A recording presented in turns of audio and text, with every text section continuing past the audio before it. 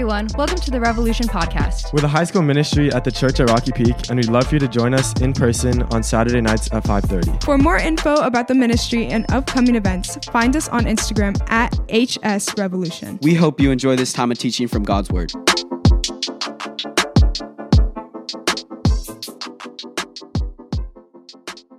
Hey, good evening, Revolution. It's nice to be here with you. My name is Tim. I'm our high school pastor. I'm so excited that you're here. JC, it warms my heart to hear you yelling that you love me. All I can think about is anyone who listens on the podcast, just hearing me pause and stutter and be like, thank you. And they have no idea what was said. I'm so glad that you guys are here. I'm excited to jump into our time in the Word today. Let me pray and we will dive in. Jesus, I thank you for your plan for this evening. And I fully, completely acknowledge it that it might be a different plan than any of us who are in this room. It might be different than what my plan is. It might be different than those of us who walked in today. And we pray and we ask, God, that your will would happen, that what you want us to take from your word, that's what we would walk out of here with. I pray that our hearts would be open to you, that our minds would be open, that you would change us and shape us to see the world and to see ourselves the way that you do, and to define ourselves and define the way that we should live, built on you as our foundation. We ask this in your name. Amen. Awesome. Okay, so we are in this series right now that we're calling Start Here. And one of the things that we're talking about is that our starting point matters. I've talked with you guys about this before. I don't remember how recently I talked about this, but back when I got my driver's license, how many of you have your driver's license in here? Oh man, the sense of freedom. I remember when I got my driver's license, the very first place, I had the first opportunity I had ever had to drive myself alone for the first time. Those of you who with a license, you know what that's like. The first time you get in the car and you're like, I get to drive by myself. I don't have someone sitting next to me yelling. If there was a car there, you would have hit it. I had to go somewhere. So I had the opportunity. I had nowhere to go. And so I drove myself to Target. Because that's all there was. I was like, I might as well go. I'll get a Slurpee and poke around the video game section or something. And Target is great. It's like in real life Amazon. You can go and buy whatever you want there. And so now, maybe let's imagine a scenario where you're a brand new driver, right? For some of you, you're past this. Some of you, you're not quite there yet. When you're a new driver, a lot of times you're still kind of learning your way around. Now, oftentimes we have GPS now to help us get where we're going, but let's just assume that for some reason your GPS isn't working. You drove to Target and you call me and you're like, Tim, I am at Target in Simi. I'm lost. GPS isn't working. I'm too embarrassed to call my parents. Help me. If you can help me get to the freeway, I can get home. Give me directions to the freeway. And I'm like, okay, so you're at Target in Simi? And you're like, yeah, I'm at Target in Simi. I'm like, okay, awesome. Go out the parking lot, turn left, take your next left, drive all the way up, and you'll hit the freeway. You'll be good to go. Those of you who live in Simi, what's one problem with the scenario? That in Simi there are two Targets. There are two Targets in Simi. I give you directions. If you were on the one off of Madera, you would make your way all the way up to the 118. If you were at the other Target, the one off of Sycamore, what I like to affectionately think of as my Target, you would be in some random neighborhood somewhere, much more lost than you were before, and you would be hopelessly lost. Where you start matters. Having confusion about which Target you're at when you're getting directions is going to change where you end up. When we're looking at the big things of life, and we're trying to understand the world around us, the place that we start from to understand the world is going to impact where we end up and the types of answers that we get to some of life's biggest questions. And so that's a lot of what we're talking about in this series.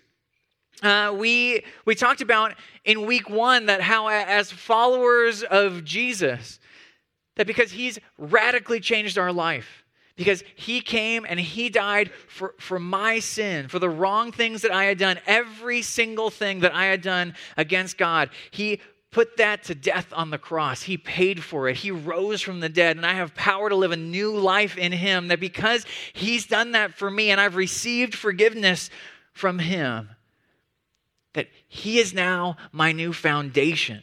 He is my starting point. He's the place that I define the world based off of because of what he's done in my life. Because now he is my Savior and my King. He is my starting point. He's where I start from. And it makes a big difference in the types of things we looked at. Last week, we looked at the problem of evil in the world and how our understanding of how to understand evil and what's going on, that it changes when we start from the point of Jesus.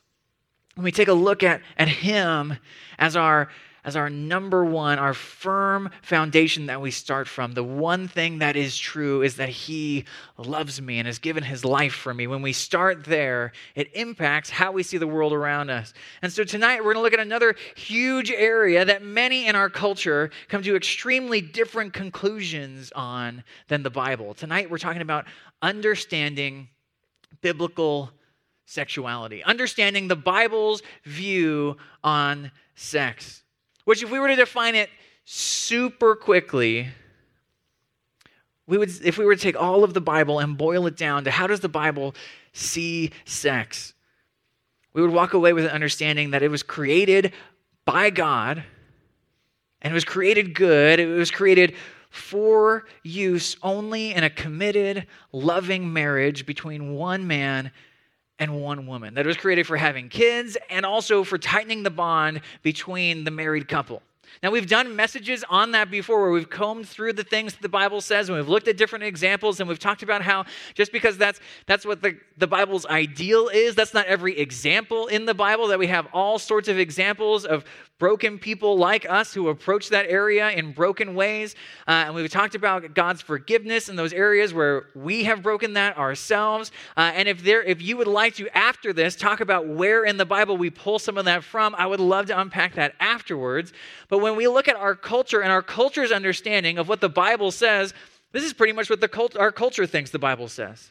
When we look at the Bible and what the Bible says, this is what the Bible says, is that God created sex to be in a committed, loving marriage between one man and one woman, which limits a whole lot of other options. Right? When people in our modern culture hear this, the reaction can be pretty extreme. You can give people everything from, oh, that's backwards, outdated, stuffy, restricting, to, hey, that's bigoted, and that's vile, and that's evil. Meanwhile, the church, through generations, if you were to go back hundreds of years, you would see the church celebrating God's plan for sex and enforcing God's limits within that community of believers. That there would be consistent teaching that there would be no sex outside of marriage, whether that's before marriage or adultery and cheating, that there would be no same-sex relationships, that there would be no multiple partner marriages, that there would be no taking advantage of someone else through sex. And a couple of those things our culture would agree with, but a majority of those limits our culture would hate. And many of us in this room, if we were completely and totally honest, if we got to sit down one-on-one and we knew that what we said in that moment was going to stay in that moment, we might be honest and say that we have trouble sometimes disagreeing with our culture. That we know what the Bible says, and we've also heard the arguments from our culture, and we have trouble lining up with the Bible, that the culture's viewpoint sounds really compelling. Maybe we're even asking, if God wants me to be happy, why would he place limits on sex? And so why do we see it so differently than the world around us? Or why do we have trouble maybe secretly thinking that they're right? And today we're going to talk about how the major difference, the biggest difference, is because of our starting points. Because of the things deep down that we believe about how the world works, that radically changes where we end up on questions like, what is the proper use of sex? What is sex supposed to be used for? And what does a healthy relationship with that look like? What should our expectations be?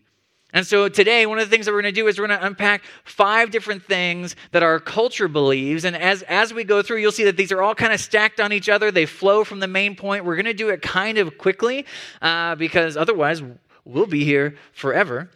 But the first one is this. So you have a section on your note sheet that says culture's starting point. Hopefully, the plan is that we're going to fly right through these. We'll see how that goes. The first starting point is this, that the fullest human life is a happy life.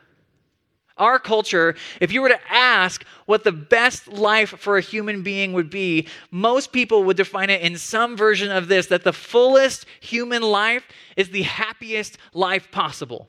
That you're living the best life when you're at your happiest, when you have the most pleasure widely defined. When you are happy, then you are whole. This is actually, there's a name for this philosophy that most people who believe it don't know. But if you want to study more about the thoughts that go back deep, deep into history on this viewpoint of the world, the name for this kind of philosophy is hedonism, which is just simply defined the ethical theory that pleasure is the highest good and proper aim of the human life. Or I found a quote from a modern writer, a modern author, Rita Mae Brown, who would fully line up with a lot of things that our world says. She boils down this idea to this, I thought, really just, this is this viewpoint in a nutshell. She said, I finally figured out the only reason to be alive is to enjoy it. I finally figured out the only reason to be alive is to enjoy it. And when we look around at our world, we see a lot of people who are living either for momentary happiness, right now, happiness today, or maybe who are delaying good feelings now so that they can have more happiness in the future. And that could be happiness through money, happiness through fame, happiness through just physical pleasure or chemical pleasure. But we look around us and people have their different ideas on what's going to bring them happiness. But by and large, all in our world, Southern California, the U.S., the Western world, people are living for happiness. And when they feel cut off from happiness, they feel hopeless. To paraphrase a YouTuber I used to watch, life looks better from a jet ski, right? That's just when you're at your happiest, life feels the best. That's a big part of what our culture believes, which leads to this main idea piece, which is that the best life a human can live is a life full of as much pleasure as possible. The second thing that's a part of our culture's starting point, their viewpoint is this, that the ultimate good in life is happiness. The ultimate good in life is happiness. That the best thing that you can have is happiness. The thing that we're all striving for is happiness. The thing that is tragic when it gets cut off is happiness. The thing that all other good things flow from is happiness and their relationship to happiness. It's the capital G good, the ultimate thing to live for. The third thing that our culture believes is this, is that sex and romance lead to happiness. Sex and romance lead to happiness, or in other words, sex and romance lead to the ultimate good. That sexual relationships are seen as a major path to happiness. And so because of that, sex is good because it makes people happy.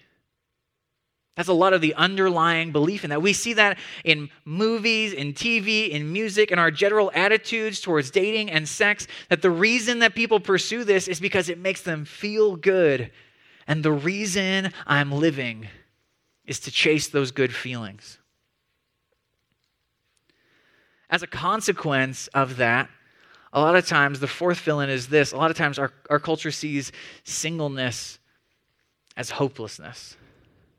That people who aren't in a relationship are living less of a human life because they're cut off from a major path of happiness. Unless for some reason that deep down someone doesn't completely and totally desire that if you don't have a romantic partner, that there is this happiness that is being taken away from you, that's being denied you. And so then life is now hopeless.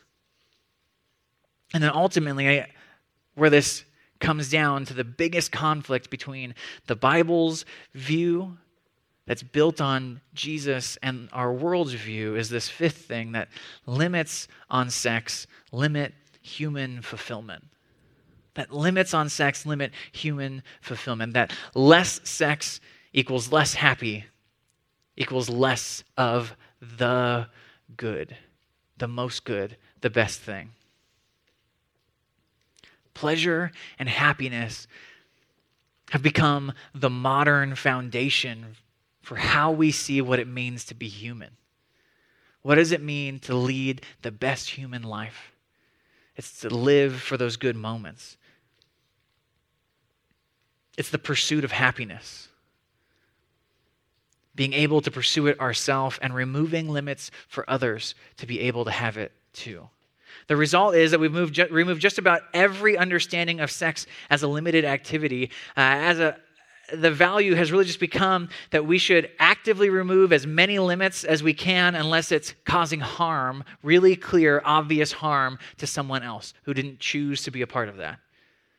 That's where a lot of times the line gets drawn, is because now that is limiting someone else's happiness. But as long as we can, we should, as often as we can, we should remove those limits so that there is not a barrier between someone and the ultimate good, which is to be happy.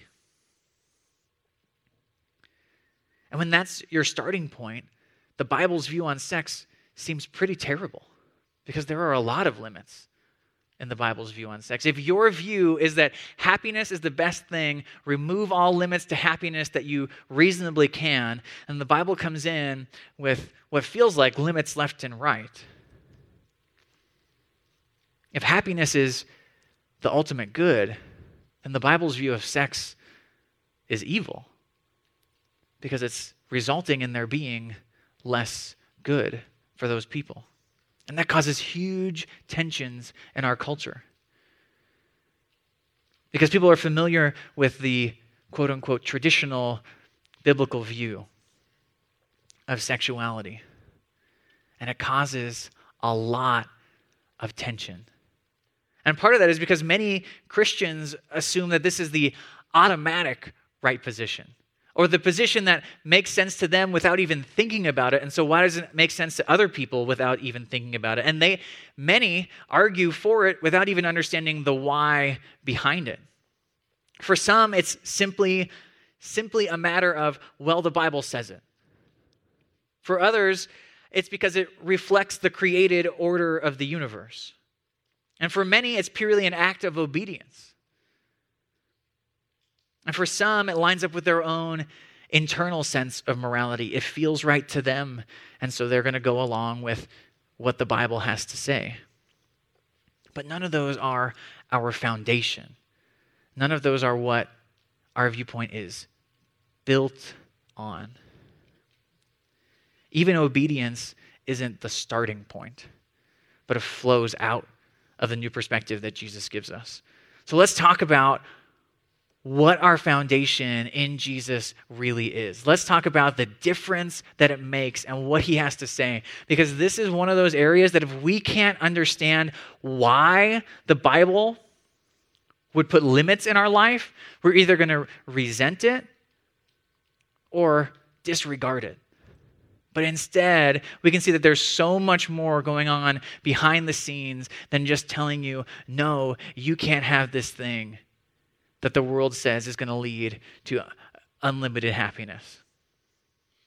The first one is this, that when we have Jesus as our starting point, we see that the fullest human life is a connected life. When I say connected life, I mean a life connected to the God of the universe through Jesus.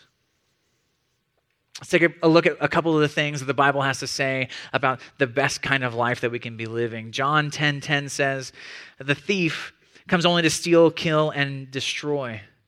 And then Jesus says, I've come that they may have life and have it to the full. Jesus came so that you and I could have life. Not just life after we die, but a more full life now. Later in the same book, John 17:3, it says this, now this is eternal life, when the Bible talks about eternal life, a lot of times we think of eternal meaning timeless, or what happens after I die that I'll keep on living. But what the word that the Bible uses there is not just for never ending, but it's also for this amazing depth of life, a life that is eternally meaningful and deep and full, a rich life along with a never ending life. Now, this is eternal life, that they know you, Jesus is talking to God, to the Father, that they know you, the only true God, and Jesus Christ, whom you've sent. That full life is found in knowing and being known by God and being in relationship with him. And then 1 John 5 says this, and this is the testimony. God has given us eternal life, full, deep life, and this life is in his Son. Whoever has the Son has life, and whoever does not have the Son of God does not have life. That this is the life that we were designed for and what was taken from us when we chose to live our own way. When we chose to rebel against God, we lost access to what we were designed for. A lot of times the way that I'll talk about it, right, is that you can imagine, or can you imagine like a really expensive like Ferrari race car style car? Anybody? Yeah? Or like a Lamborghini. Or yeah, Curtis is out there like cleaning cars all the time. Curtis has a detailing business. He's constantly inside of these cars. These cars are tuned. They are low to the ground. They are designed for one thing, and that's speed. Right? Speed on a nice, smooth racetrack. If you took that Ferrari, you took that Lamborghini, and you went off-roading in it, you're going to have some serious problems. Right? Things are going to start coming apart. It's going to start sounding louder than like grandma's Toyota pickup truck. It's going to be just a mess after just a few minutes of off-roading in that thing. The same thing, if you took an off-road truck that was designed to take bumps and hills and things and you threw it on a racetrack, it's just getting passed by everybody. It's getting smoked, and it's not a pleasant experience. We understand that some things are designed for certain environments, and that when you take those out of that environment, it might seem freeing to go off-roading in your Lamborghini, but it's going to be a lot less freeing when you have to pay those mechanical bills. That a lot of times in life, there are things that we're designed for. We're designed for a relationship with God, and we can exercise freedom and live life differently than we're designed, but things are going to start falling apart. But Jesus has made it possible for us to live a full life like we were designed to live, connected to the God of the universe, the source of all life. The idea here is that it's better to live out your design than to live chasing your desires. It's better to live out your design, who you were made to be, than to go chasing your desires, chasing happiness that the moment you get it, you wake up the next day and that happiness is gone and you have to chase again. The second thing we see when Jesus is our foundation, when he's the point that we start on, when we are trying to understand the world, the second thing we see is that the ultimate good is holiness. Now, holiness is kind of a weird, almost scary church word. The root just means separated.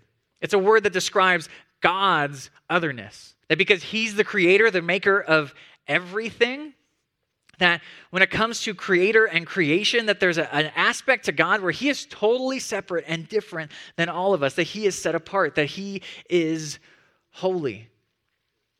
But what's interesting to see is that in the beginning, when God was creating, God designed us to be his reflection into this world, to be something that he called his image bearers, to show the world what he was like, to reflect him. And then when we chose to sin, that image was broken, but not completely gone. But Jesus is restoring our ability to live reflecting God. Romans 8:29 says, "For those God foreknew, he also predestined." In other words, God chose us to be in him, to be conformed to the image of his Son, that Jesus might be the firstborn among many brothers and sisters. 1 Peter 1 says, "But just as he who called you is holy, so be holy in all that you do, for it's written, 'Be holy because I'm holy.'" That God, who is separate, has invited us to be like him. to be able to reflect him, that he's invited us into a relationship where he's going to make us more like him, to love the things he loves, to care about the things he cares about, to respond in situations in ways that represent him. Ephesians 5:1 says, "Therefore, be imitators of God as beloved children." That as his kids, we look at what God does, and then we reflect that back to the people around us. That because of Jesus' death on our behalf and his resurrection, we get to live out our original design, reflecting God's character into the world. That to live a full life is to be people who are reflecting God into a world that's looking for him and doesn't know it. Number 3, that means that marriage gets redefined and marriage becomes an image-bearing activity. In other words, marriage becomes a reflection of who God is. In a passage that we're not going to look at right now because of time, in Ephesians 5, the Apostle Paul unpacks the marriage relationship and talks about it as how it reflects the love that Jesus has for his church. One of the things when I get to do weddings that I'll talk about is how a couple who both love Jesus, they get to, by loving each other well and choosing to love each other even when the other person isn't maybe being so lovable, which does happen in every marriage, that they get to basically preach Jesus to all of us who are watching their relationship with ever having to open their Bible. They get to illustrate the love that Jesus has for us by loving each other. And that's something the Bible makes clear, that now marriage becomes about Jesus. Even the act of it becomes about reflecting him to this world. It also means, point 4, that singleness, the way I have it in the notes that's going to pop up on the screen, is that singleness is godly. It can also be that singleness has purpose, or that singleness is good. In 1 Corinthians chapter 7, there's this passage where Paul talks about that those of you who are already single, that you have a chance to live for God without the distractions of a relationship. And he says, but if you go and you get married, then now you have to balance your relationship with your husband or wife with serving God and living for God. And it can sound like one of those passages that gets pulled out every once in a while to tell people, it's okay if you haven't found a partner yet. Life's going to be all right.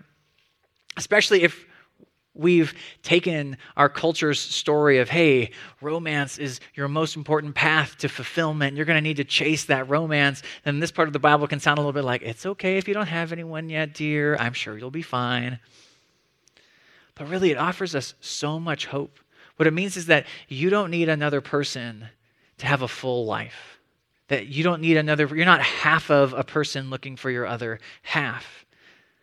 That you're not crippled in being able to live for God until you find somebody. That you don't need another person to infuse value into your life. You don't need someone else to validate you and tell you that you're important. That God has a purpose for you. And I think this is incredibly important for a room of high school students because most of you are single. Now, most of you don't want to be single, and I get that. Some of you are happy to be, and that's fine. Some of you will be single all the way through high school. Some of you will be single all the way through college, and some of you will be single the rest of your life, and some of you are in a relationship right now and need to know that it's okay to be single. But the Bible paints a picture that singleness isn't hopelessness, and it doesn't need to be about waiting for the next relationship to come. Because your relationship is not your path to fulfillment. That romance is not the way that you're going to have happiness and have the best life. That it's in Jesus and living for him and being connected to him that we're able to be fulfilled people living meaningful lives. That you can live a meaningful life and never be married or die never having had sex and still live a life that is not sad or tragic or empty, but full of meaning and purpose. And it's something that's deep in the Bible that's there. That because we live in the world that we do, because we've absorbed what our culture believes, so often we just gloss right over it. And so I want to highlight that especially here. That when Jesus is our foundation and he's our starting point, we don't need a relationship in order to be the people that he's calling us to be. The last one is this, is that purity has purpose because sin separates. That when Jesus is our starting point, we see that what the Bible is calling us to of living lives within God's design, that it has a purpose because when we choose to go outside of God's design, when we choose to do things our own way instead of follow his ways, that it ends up separating us from the one we're designed to be connected to. 1 Thessalonians chapter 4. We've got some other verses there too that are great to look up on your own, but I want to narrow in on this one. 1 Thessalonians 4 says this: it's God's will that you should be sanctified, which is a word. Do we have 1 Thessalonians 4 in the back? I think I'm skipping a couple. Yeah, there we go. It's God's will that you should be sanctified, which is just a word that means made holy. A part of what Jesus is doing in our lives is making us holy, which we talked about earlier, is making us like God, that we would love the things he loves, that we would care about the things that he cares about, that we would see the things that he says are destructive as destructive. It's God's will that you should be sanctified, that you should be growing and becoming like him, that you should avoid sexual immorality, which is a term the Bible uses as an umbrella term for anything outside of a relationship between a man and a woman who are married. That each of you should learn to control your own body in a way that is holy and honorable, not in passionate lust like the pagans who don't know God. He says, hey, the people who don't know God, who don't have a benefit of God in their life, they're running after whatever their heart wants and they're taking it. And you better believe in this culture that he is writing in, it was at least as sexually charged as our culture. There were temples where the men of the town could go to, and a part of the worship in the temple was to sleep with a prostitute. And so there was sex available constantly everywhere. And we live in a very similar society where there is sex and sexual gratification available everywhere. And he says if we're going to be people who are growing to love what God loves, who see people the way that God made them, not as objects for our fulfillment and our happiness, but as people made in his image, if we see ourselves as supposed to be reflecting what he's like, then we need to have self-control over our body. And to not give in to the desires that we have.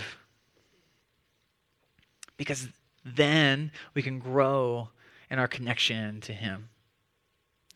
And so on your note sheet, there's a section that says 3 reminders. We're only going to hit one because time. I don't know. I thought somehow that I was going to be up here for an hour and a half. The first reminder is the one that we're going to hit, which is this. That victory starts with getting our foundation right. Victory starts with getting our foundation right. In a room like this, there's going to be a handful of different people. There are going to be some of us who came into this room and we're like, I don't even know about Jesus, and I'm here kind of exploring this and checking this out, and I am so glad that you are here. Welcome. The most important thing that you can know is that Jesus loves you and wants you to have a relationship with him. The idea of conforming our lives to God's design before we know that we're loved and forgiven, it's just not going to work out.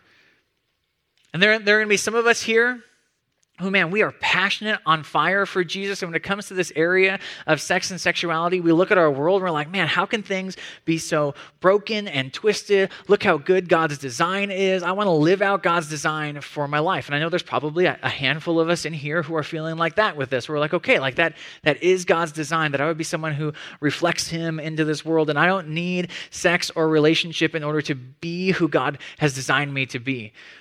But then there's going to be a middle category of us. Some of us who, man, we know Jesus and we talk to Jesus, and maybe we've been a part of this group for a while or go to a small group. But when it comes to this area, we wrestle back and forth. And we have some success in our life and then some setbacks. And those setbacks might be, maybe we wrestle back and forth with pornography.